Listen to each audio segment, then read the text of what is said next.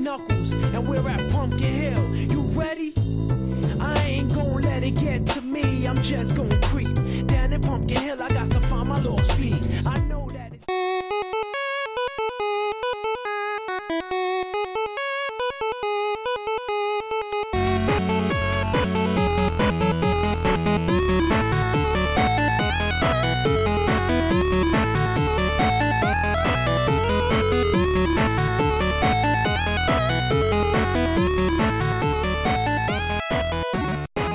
Hey everybody, welcome to another episode of Classic Gaming Brothers. I'm Zach.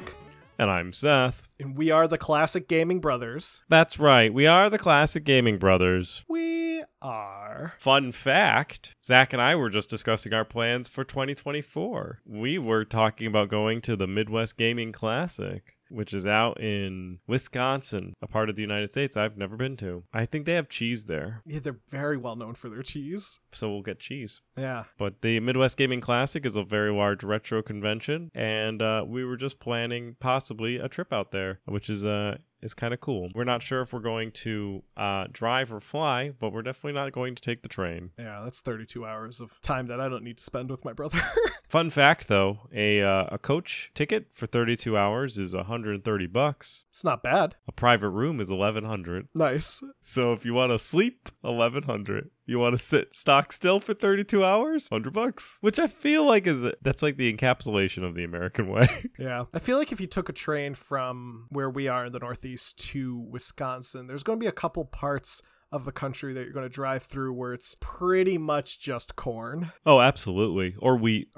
Yeah. I feel like those are going to be very boring parts of the train ride. Everything up to that point is going to be probably decently interesting to look at. Then you're just going to get to corn land. I feel like if you stood up regularly and stretched, it'd be a really good time to just crack into some video games. Yeah, I guess, yeah. You could bring a Steam Deck on board and good to go. Hopefully there's a plug, because I've ridden on Amtrak trains before where there are no working plugs. Classic. Well, speaking of video games, Seth, what have you been recently playing? Oh, man, I really wish I played a train game. Lego Loco. I was watching a video about somebody talking about Lego Loco, and they did not like it. They, put it on, D tier or something like that, mostly because there wasn't anything to do in it. Yeah, that's true. There's nothing to do in it, but that's the point. Anyway, recently I've been playing Jagged Alliance 3, which was released back in 2023, which is also known as this year that we're recording, by Hamiont Games and published by THQ Nordic. The game takes place in the country of Grand Shin, and it's thrown into chaos when the president goes missing, and this paramilitary force called the Legion takes control. You are some person who doesn't like that to happen and have to hire mercenaries to do your work, because I'm pretty sure you represent a government, but you also can't send government forces because that's not how things are done. Or you're like a mercenary agency recruiting. You're disrupting this through other parties, and those parties are mercenaries that you have to pay for, but somebody is paying you. So you hire mercenaries and you fight in a tactical turn-based combat, and has open world RPG elements to it. What's cool is part of the Jagged Alliance experience. It's kind of like XCOM if XCOM recruited people who didn't also like each other. So picture XCOM, the game, picturing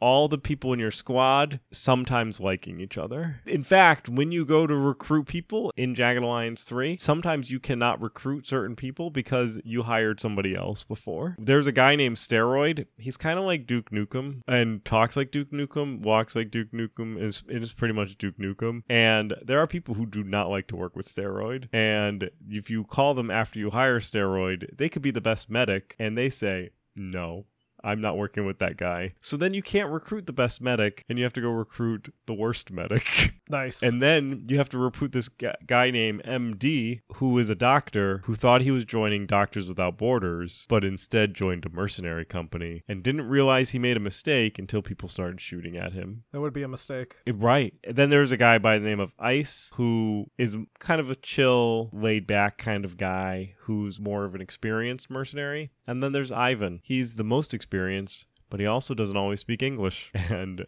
he is a Russian sharpshooter. Oh, nice. And you have to go to this island and investigate what's going on and kill people who are the bad guys in a tactical turn-based environment. So like XCOM, except the people you're fighting are people, not aliens. I didn't play Jagged Alliance growing up. I have played Jagged Alliance both 1 and 2 as an adult, and I like those styles of games, and I've been enjoying it. It's a pretty faithful reimagining. I was worried about it because sometimes when they do these with franchises, they don't do a great job. But Jagged Alliance started out, initial reviews were not great in Steam. I like to watch the Steam rise, and they went from mixed to very positive. So it looks like it's doing okay now based on the reviews, and was a game that after reading a couple of reviews, it tends to be a bit more faithful to the original story. In fact, there are people who love Jagged Alliance 2, and they've played like 80 hours of the game and think it's better than Jagged Alliance 2. So something I consider if you're a fan of the original Jagged Alliance or Jagged Alliance 2. Jagged Alliance 3 might be up your alley. It MSRPs for right around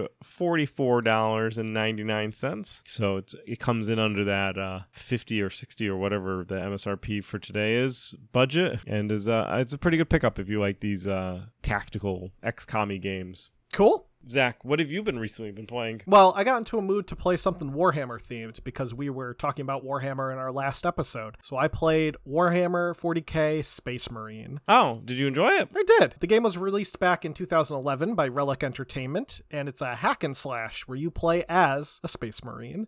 You specifically play as Captain Titus, who is part of like a small team of Space Marines, and your job is to regain military control of a place called Forge World Greya, which has been taken control of by the orcs, which is very bad. There's a cinematic in the beginning where it's like Forge World Greya, importance absolute. So it's like you definitely need to take it back. And the game starts out nice and hectic with your characters jumping from a like spaceship that I think is also exploding, and you land on an orc battleship and you just immediately get to hacking and slashing. You start out with just like a blade and a pistol, but you can upgrade later. I think you later get the chainsword. I got to the point where I picked up a submachine gun instead of just a pistol. It's more of a melee game than it is a shooty game. The gun doesn't really do much damage at all. I think it's mostly just for like parrying, and also like if you have too many enemies around you, or if you're trying to like destroy a gun turret or one of the plentiful amounts of oil tanks that are scattered around the map. But so far I'm having a good time. I like the aesthetic. As we talked about in the last episode, all the orcs have like British Cockney accents, which is in this. I don't know. I like the orcs a lot. I think they're funny. Makes me sad to have to kill them, but you know,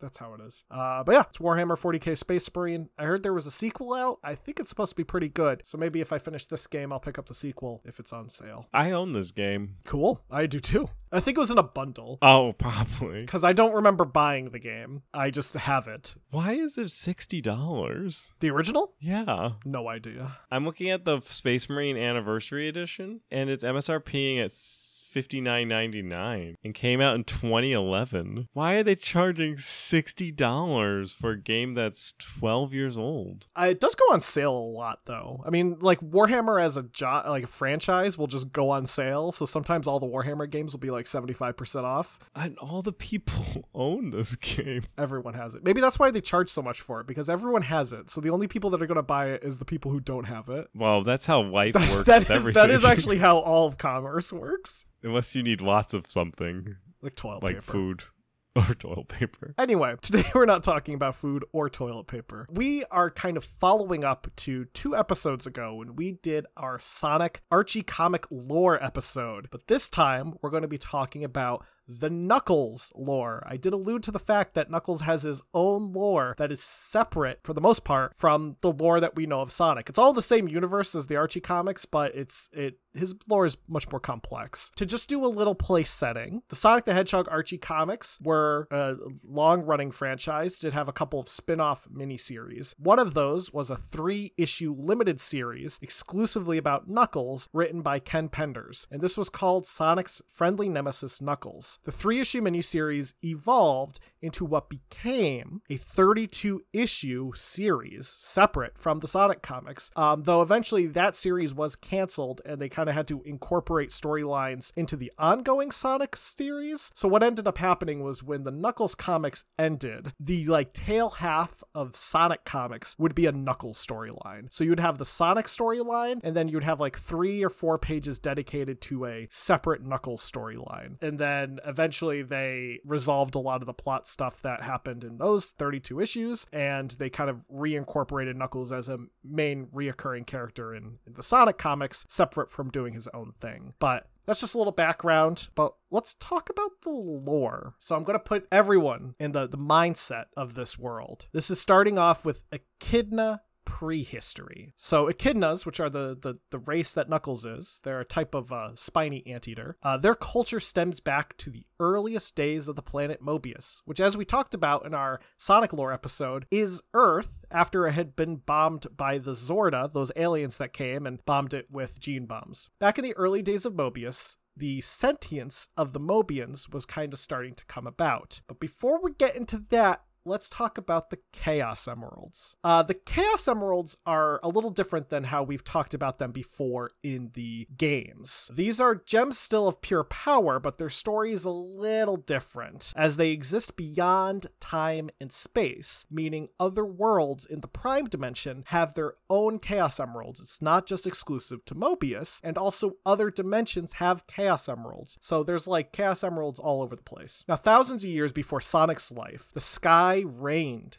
Chaos Emeralds from space in an event known as the Coming of the Chaos Emeralds, which ended up destroying prehistoric life that was still redeveloping on the planet after the effects of the gene bombs. 3 prehistoric creatures, or Mobasaurs, became charged with chaos energy and survived the raining of Chaos Emeralds and became known as the Ancient Walkers. These Ancient Walkers are revered as gods amongst many Mobians, but more so the Echidna population. Around 400 years before Sonic, which we talk about BS. This is the before Sonic period of time. We talk about that in the Sonic lore, Archie Sonic lore comic. That is the episode. That is the other piece of bread between this Warhammer sandwich.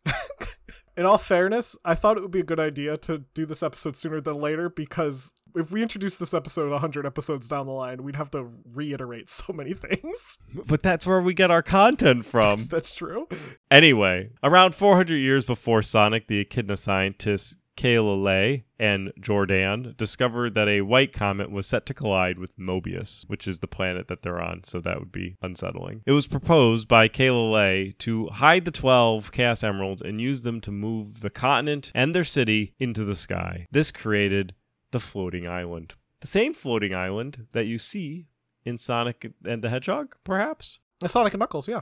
In Sonic and Knuckles, there's a floating island. It is this floating island. Anyway, they take their Echidna continent far away from where everybody else is going to get roasted by this white comet. Yeah, spoiler, it doesn't hit the planet. So they wasted all their energies in lifting the city off for no reason? Yeah, it was just a bad prediction. Unlike Figaro from Final Fantasy, which buries itself. Anyway, some time passed, and Kalalei and Jordan's great-great-grandchildren, Edmund and Dimitri, became enthralled with the powers of the Chaos Emeralds that hold the island up. Edmund would become the first guardian in the Brotherhood of Guardians, a select group of echidnas that guard the floating island and the emeralds. Dimitri, however, would fall into temptation and sin, and briefly become an Enerjak. An Enerjak was a vengeful and malevolent demigod whose essence was scattered across the Chaos Emeralds and their power. So they both became obsessed. One of them became a guardian of the Chaos Emeralds, and the other became a demigod.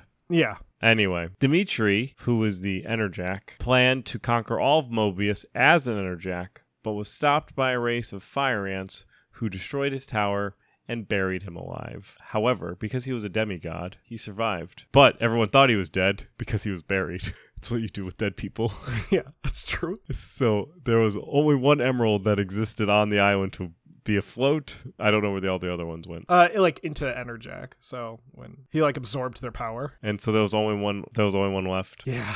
Was it the big one, or was it just a random one? It's just a random one. The big one doesn't show up until later in the comics. Oh, okay. Now, the Dark Legion is something that we need to talk about this time. They're a technocratic group of echidnas that were founded by Menaker, the son of Dimitri. Gee, these guys have kids fast. Yeah.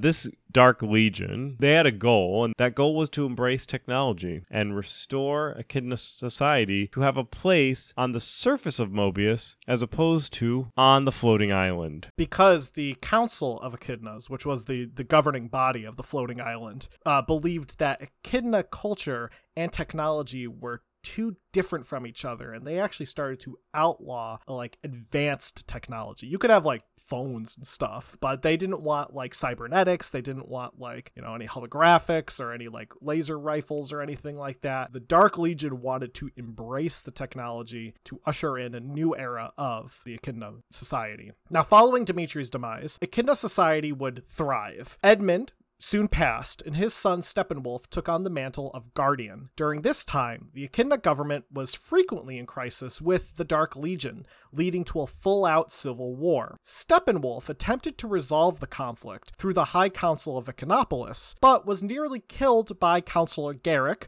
who wanted to appease the Dark Legion's demands. Steppenwolf, on the threat of dying, offered to turn himself into the Legion, if that is what the council truly wanted and if what they believed to be best for the Echidna people. But the council saw his act of self-sacrifice, and they decided that they would instead agree to let Steppenwolf deal with the Dark Legion personally. Steppenwolf would go to the Dark Legion and try to attempt a peaceful resolution. However, the Dark Legion had other plans. You see, Menaker was secretly disguised with a helmet and would hide his identity when he attempted to assassinate Steppenwolf. But Steppenwolf survived thanks to chaos powers that he had at this point. And Steppenwolf realized the only way to get the Dark Legion to stop was to banish them. So he sent the Dark Legion into what's called the Twilight Zone. At that point, Steppenwolf was viewed as a hero and continued to serve as Guardian, even fighting off an attempted invasion by Brutus Kinterbor, the ancestor of Dr. Robotnik, who attempted to invade the floating island at one point. Steppenwolf would have a son, Moonwatcher, who took the role of Guardian when his father passed. Prior to the eventual Great War between the Mobian and the Overlanders, the Echidna people entered into a war with the Dingoes, which, just like the Echidna, is an Australian creature. Dingoes look like dogs. Echidnas, don't they kind of look like hedgehogs a little bit? They kind of look like really big hedgehogs with funny noses. Dingoes held a fascist supremacist society, and they desired to completely destroy the Echidnas. The Dingoes acquired nuclear warheads from the Overlanders and launched them at Echinopolis, which was only saved because the Guardian, Hawking, was able to erect a shield over the city. While Hawking was able to save the city, the floating island was devastated by nuclear fallout because his shield wasn't good enough. And Hawking used his inventing abilities to transport Echinopolis into another zone and send the Dingoes into their own zone. Hawking would return to the island to work upon cleanup with the Brotherhood of Guardians. Why did he have to go Echinopolis into one zone and the other people to another zone? Because if he dropped the shield, Echinopolis would have been flooded with radiation. Because of all radiation. I see. But the island is still part of their culture, and the Emerald is still holding up the island, so he has to still be Guardian of the Emerald and had to go back to deal with cleanup. Right. Did they go to like Green Hill Zone and they send the Dingoes to a freaking chemical plant or something? That's what I imagine. that'd be hilarious. Or Oil Ocean. Now, don't chuckle. It's Knuckles. Knuckles' early life consisted primarily of learning how to be a Guardian and living with his parents, specifically just his dad. His father, Locke, would bring Knuckles down to the Chaos Chamber to learn more about the energy that the Emeralds had to offer. As an egg, which Echidnas, fun fact, lay eggs, similar to platypus. As an egg, Knuckles was exposed to chaos radiation on a regular basis because Locke would just carry his egg down into the Chaos Chamber and just kind of like leave it next to the Emerald. Knuckles, when he was born, kind of led a sheltered life. It was just pretty much him and his dad on the island. The other Echidnas were in their zone, and Knuckles, for all his knowledge, didn't actually really know that the other Echidnas were out there because it was, the solitary life of a Guardian. Now, during a world tour from King Acorn, he ended up meeting Sally Acorn, the heir apparent to the throne of Acorns. Who's Sonic's girlfriend? Yeah, this was before they were dating. Sally was like 5, and Knuckles was also like 5. But they met and they became close friends during the very brief time. However, their friendship was cut short as Knuckles had to continue his duties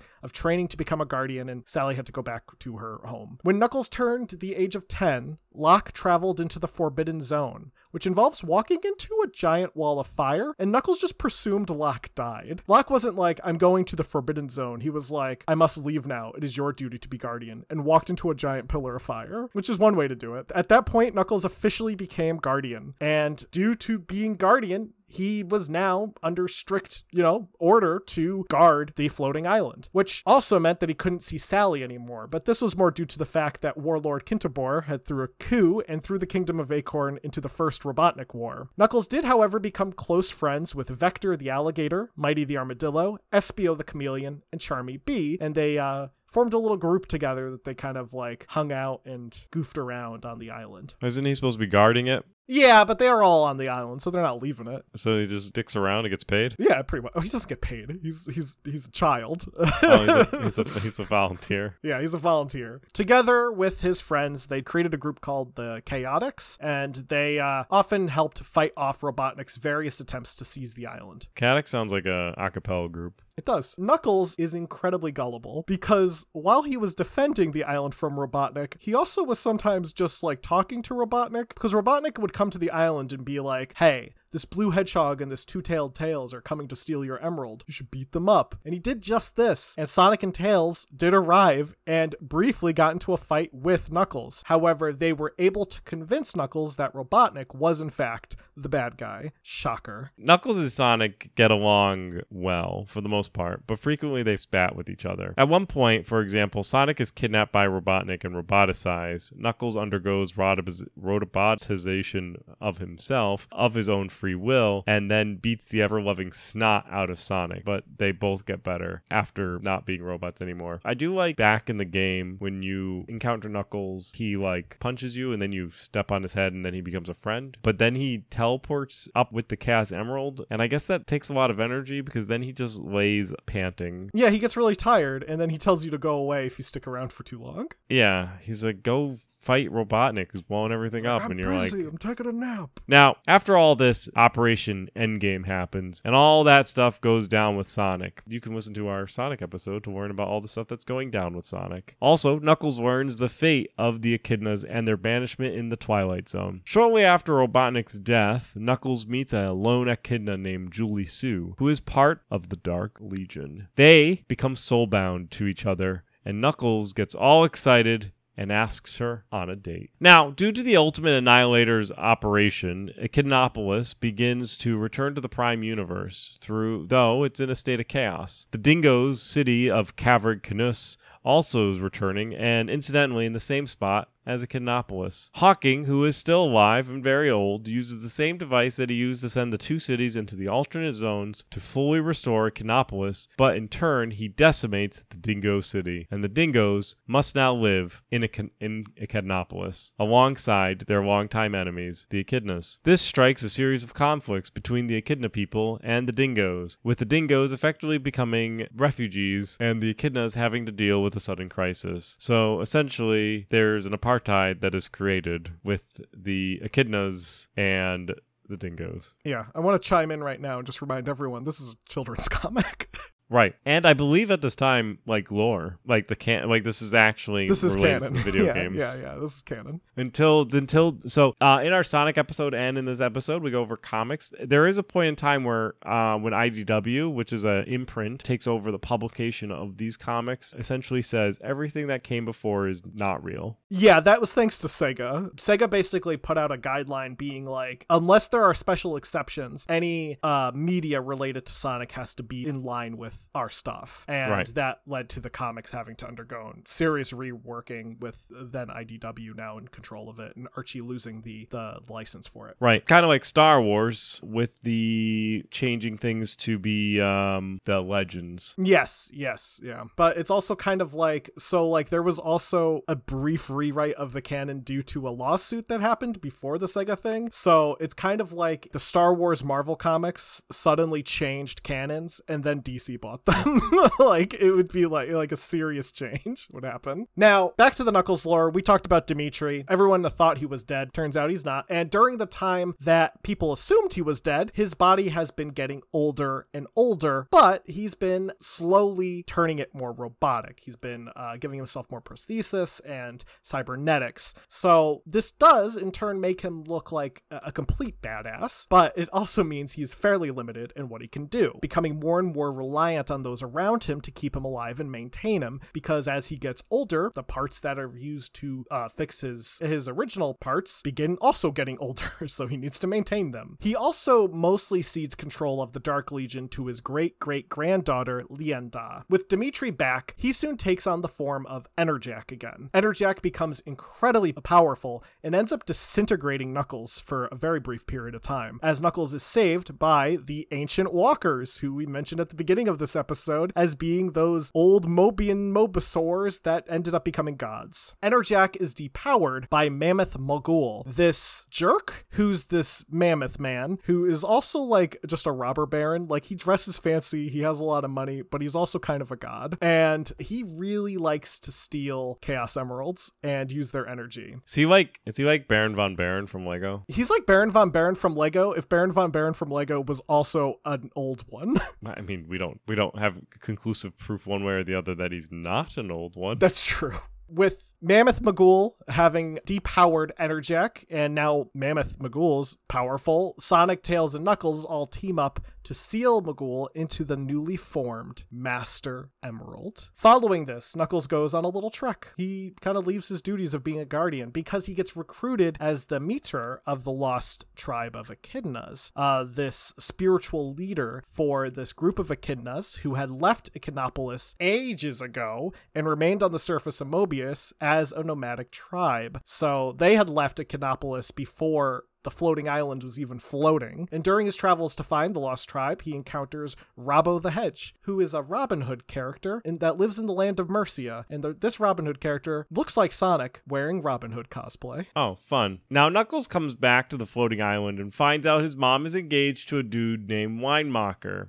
There's some other events that occur on the island, and Dimitri ends up reforming the Dark Legion. Knuckles also gets infected with Chaos Energy, and at this time mutates into Chaos Knuckles, which is when he turns green, due to a dormant Chaos Energy that resides in his DNA. This turns him into basically a demigod, and now has control over Chaos forces without the need for the emeralds. Dimitri convinced Knuckles to join the Dark Legion, and there is a comic panel where Green Knuckles is standing there, and Dimitri says, "Welcome to the dark side." And there is a distressed pink lady. Yeah, it's Julie Sue. This turns out to be mostly a ruse, because Knuckles is actually trying to learn more about the Legion and how Dimitri operates. Now, Mammoth Mogul is back, and this time he is grouchy. He kidnaps Dimitri and constructs something called the Chaos Siphon. Knuckles confronts him and battles Mogul, and in a last-ditch attempt to save Dimitri, Knuckles sacrifices himself and explodes, which causes a building to collapse, and he passes away and goes to Echidna Heaven. Yeah. We talked about this in the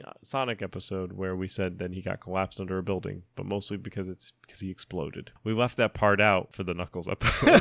Yeah. Because we plan ahead. Now Knuckles is dead and goes to Echidna Heaven. And in Echidna Heaven, he is given the chance to watch his life unfold before him. After his death, the floating island is renamed Angel Island, which is the first zone in Sonic 3, Angel Island Zone. Knuckles spends his time going through his past with the assistance of the goddess Aurora, and in Echidna Heaven, Knuckles gains kind of an omnipresent view and sees that the Zorda are beginning their attack on Mobius. So he convinces Aurora and his ancestor Aether, who just kind of shows up, to send him back to Mobius. They agree, but in the process, Knuckles loses his Chaos Energy, and he becomes Red Knuckles again. Knuckles arrives for the final battle with Zorda, and Sonic blows up and gets launched into space, where Sonic has a whole adventure in space. We covered that in our Sonic episode. Knuckles doesn't get launched into space. Instead, he sticks around and helps the Kingdom of Acorn in Sonic's absence. And following the Zorda's defeat and Sonic's apparent death, Robotnik uses the fresh wound to launch a full-scale assault on the planet. Knuckles serves the Kingdom of Acorn in their defense for various strategic outposts, and Sonic does eventually come back, so that's pretty chill. Now, I will say, Knuckles actually is no longer Guardian during this time. His father, Locke, takes on the role of Guardian from Knuckles because Knuckles was presumed to have died, so his father had took on the role of Guardian in Knuckles' death, and when Knuckles comes back, his father's still Guardian, so Knuckles is like, okay, I'm gonna go help the Kingdom of Acorn, so that's why Knuckles can do that. Knuckles learns about a prison camp that's holding his father hostage, and he goes there to rescue him. He also finds a number of other echidnas. They believe Knuckles to be the Messiah and begin worshiping him, though he's no longer a demigod, so it's like a little different. He did come back to life, though, just like Jesus. Knuckles also meets his new baby brother, Kneecapion Mace, or better known as, I kid you not, Kneecaps. But in his photograph, he is wielding a mace. He does. Perhaps Mace is just a nickname? Maybe. Now, Robotnik continues his bad stuff, and Knuckles helps fight him every now and then. Dimitri is also off questing for world domination, and there's now another guy who's evil named Dr. Phanifidus. I've only read it, so I don't know how it's said. Phanifidus? Yeah. He steps in and wants to do evil stuff. Phanifidus gains the trust of the other echidnas and soon gains the custody of the Master Emerald. It was a big battle with Judge Judy presiding. Dimitri turns into a floating head, only just being kept alive. He goes and warns everyone about Enerjack probably coming back soon. I don't know when Dimitri just starts becoming a floating head, but I put a picture in of the... Yeah. He just at some point is a floating head. Dimitri goes and warns everyone about Enerjack? Yeah, because he's like kind of turning good because he's mostly a floating head now. So, and there's also a lot of other bad people. Yeah. I think he's kind of jealous of Phanifidus, so he's like, oh, by the way, Enerjack's gonna come back. Now, Knuckles, our protagonist, goes to Angel Island before Dimitri can warn him and is kidnapped by Evil Sonic, who is known as Scourge the Hedgehog. After he is captured, he is forced into contact with the Master Emerald, and it reawakens some remnant energy, and Knuckles now becomes an Enerjack. Enerjack, as Knuckles, begins destroying the Dingoos, who had control over parts of Angel Island. He completely disintegrates the Dingo leader and their new city. He also proceeds to remove and cure all cybernetic implants of the members of the Dark Legion, with his overall goal to get rid of technology, which I believe that Legion was founded as a technocratic order, so Knuckles is just dicking around with everybody. Yeah, now Shadow has to step in and fights Knuckles, though that doesn't go very well, and Sonic ends up using the Master Emerald to become Super Sonic, and he and Enerjack begin to fight. Locke, knowing what must be done, sacrifices himself to break the control that Enerjack has over Knuckles, and Enerjack is destroyed. Knuckles, now fully back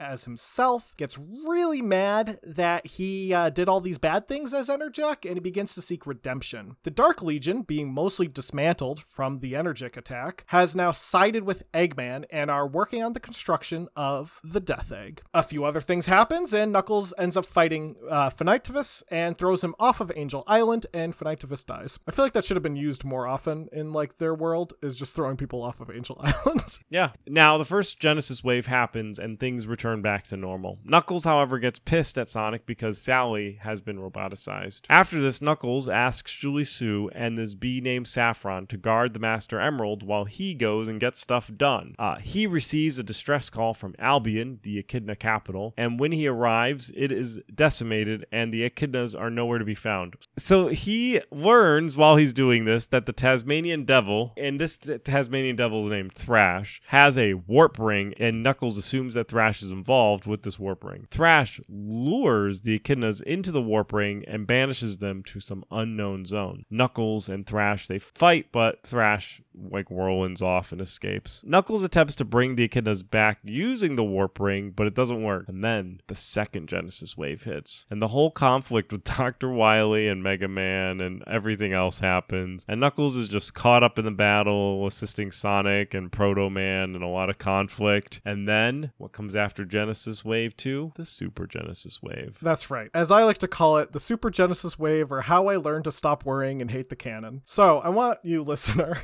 to sit back and look at the length of this episode. Think of everything we've talked about with Knuckles. I want you to think about the Dark Legion. I want you to think about Mammoth Mogul. I want you to think about Dimitri and Knuckles turning into Green Knuckles and doing weird stuff at times. No longer canon, because when the Super Genesis wave happens, the entire story of Knuckles is rewritten, and everything that we just told you has now been decanonized, as you would. In the new canon, Knuckles is the only member of the extinct race of echidnas. There's no hidden echidnas anywhere. They're not hiding off in some void. They're all gone. They've been dead for years. He is also the sole guardian of the Master Emerald, which has existed for an unknown amount of time as the single item always, having kept Angel Island afloat. Despite attempts from Dr. Robotnik to steal the Master Emerald, Knuckles has always stayed true to his oath to watch over it and make sure no one ever took it or damaged it. In this new canon, the ancestors of Knuckles also watched over the Emerald in ancient times. One of his ancestors, Tikal, existed as the Guardian and helped keep the Master Emerald safe, as well as contained their god, Chaos. So that's the new canon. Well, that was the new canon. Then the Archie comics got canceled. And that's it. That's the Sonic Archie Knuckles comic lore. There's a whole separate canon for the IDW. I would say it arguably is closer to the revised canon after the Super Genesis wave, but technically nothing from Archie is canon anymore. So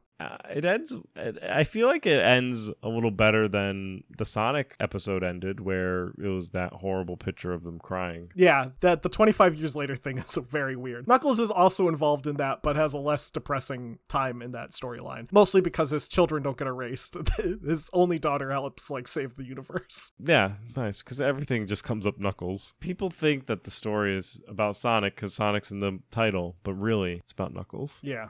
Very true. With all that said and done, we're going to get into our retro rewind. Seth had me play Splatterhouse 3, which was released in 1993 only for the Sega Genesis / Mega Drive. When we did last week's episode, Seth was like, you can play it on, and he was like, you can play it on the Sega Genesis. That sounds good. It was only ever released on the Sega Genesis. Yeah, well, that sounds good. Now, the game is a sequel to Splatterhouse 2, and it's a beat-em-up similar to other Splatterhouse games, where you play as Rick Taylor trying to save your girlfriend, Jennifer Willis. Though you do find out that your girlfriend being kidnapped was all part of a clever ruse to actually kidnap your son. You enter a house and a timer starts, and occasionally you get flashes of Jennifer being held hostage by an entity called the Evil One. The game plays as a beat 'em up, and it's pretty fun. You bash a bunch of monsters. You can use a special power to make Rick gigantic and have a powerful attack. You can pick up weapons. It's just overall a good time. I will say that having the timer kind of stressed me out. Having timers in any video game stresses me out, but having this ticking clock in the corner, I'm like, I gotta go find Jennifer. But yeah, it's a good time overall. I ended up getting a game over because I got killed by too many monsters, but it's a solid game to try out. It's pretty tough. Yeah, but it's I really like the sprite work in it. I think that's probably my favorite. They're really big, nice sprites in Splatterhouse 3, but the clock does make it a little more stressful. Yeah, the clock makes it very stressful. It is, but yeah, nice, beautiful sprite work. I definitely recommend trying it out. However, good luck finding a copy, as for the game's loose price, currently it's about $81.96. Loose. For a complete copy, it goes for about $220. For the prices of if you want to import a copy from Japan, a loose copy goes for $117. So good luck finding a copy is what I say. I guess you could play it through other means. Next week, Seth, I am going to ask you to play Judge Dredd for the Sega Genesis. That's fun. I feel like I really should get into Judge Dredd, so maybe I'll start getting it into with this game. Zach had me play The Dig by LucasArts, released in 1995 for the PC and Macintosh, and if you're thinking this is something that Seth has done before, has been. I've actually talked about The Dig way back in our Half-Life 2 episode. As a reminder, it's a point-and-click adventure game where you play as Commander Boston Lowe, which I think is a pretty fun name, and you're in charge of a mission to blow up an asteroid out of the path of Earth. And in order to do this incredibly important mission, they bring a crew. There's a pilot. There's also a NASA technician who is running for Congress, a geologist, and a linguist who happens to be a reporter. So the people sent to save the world are some people who are qualified and some people who may not be. So the story was actually, for The Dig, was originally conceived by Steven Spielberg, but he wanted to film it as a movie. It was too expensive to film as a movie, so it got put on the back burner until one day he sat down with George Lucas, who was in charge of LucasArts, Ron Gilbert, and Noah Falstein, and they thought about making this idea into a video game instead, because it would be cheaper. So they did so. During The Dig, you end up getting on down to a planet where like the true point-and-click adventure game, I feel like, really starts, and you have to go through and point-and-click your way around. The puzzles are a little bit obtuse, but it is a very classic LucasArts adventure. I'm gonna do a slight spoiler. What I think is funny is that in this group that end up on the planet, so the pilot and the technician don't end up on the planet because they're both in the ship, and you end up on the planet because you like go through like a hole in the asteroid after it explodes, but you end up on this like alien world, and the people who are on the planet together, Boston Lowe, the geologist Brink, and the reporter Maggie, all don't like each other. And they argue the entire time. And at one point in time, there's a hole that needs to be dug. And Boston, the commander, is digging the hole. And Brink says, I'm the archaeologist. I need to dig this hole. I know how to handle digging holes. And so Boston says, okay, here you go. Watch out. There's definitely a hole here. And it's like the dirt, it's just been like blown over by dirt. It's kind of slippery. He says, okay. Guess what happens? Brink falls in the hole and dies.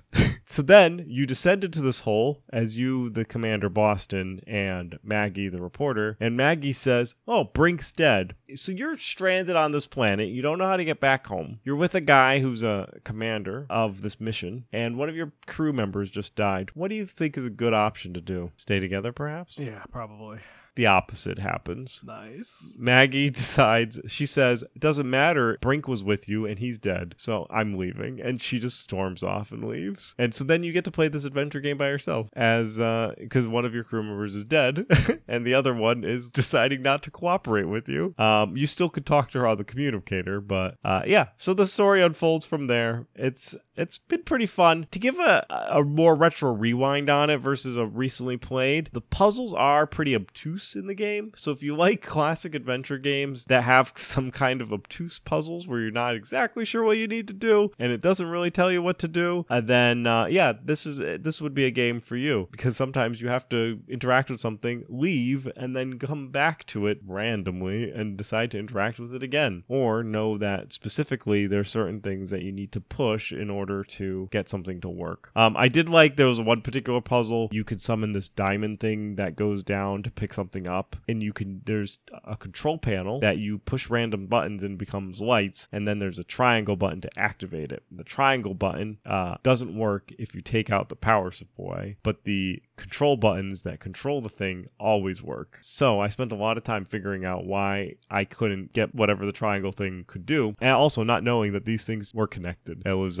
anyway. Next week, Zach, you can play Experts for the Sega Genesis, with the X part of that being the letter X. Because it's cool. Now, everyone, if you enjoyed that episode of Classic Gaming Brothers and you want to learn more about the Knuckles comics, feel free to email us at classicgamingbrothers@gmail.com. Also, be sure to visit our website, classicgamingbrothers.com. We are available on Facebook, Classic Gaming Brothers, Instagram, Classic Gaming Brothers, and X, SCG Brothers Pod. I'm not going to get used to saying that. I'm going to call Twitter CG Brothers Pod. And yeah, if there's anything else, reach out to us. Be sure to follow us on all the podcasting applications out there, be it iHeartRadio or Podbean or CastBox. In any case, Seth, is there anything you want to contribute? Don't play games like my brother. And don't play games like my brother. I've been Seth. And I've been Zach. And we've been the Classic Gaming Brothers. That's right.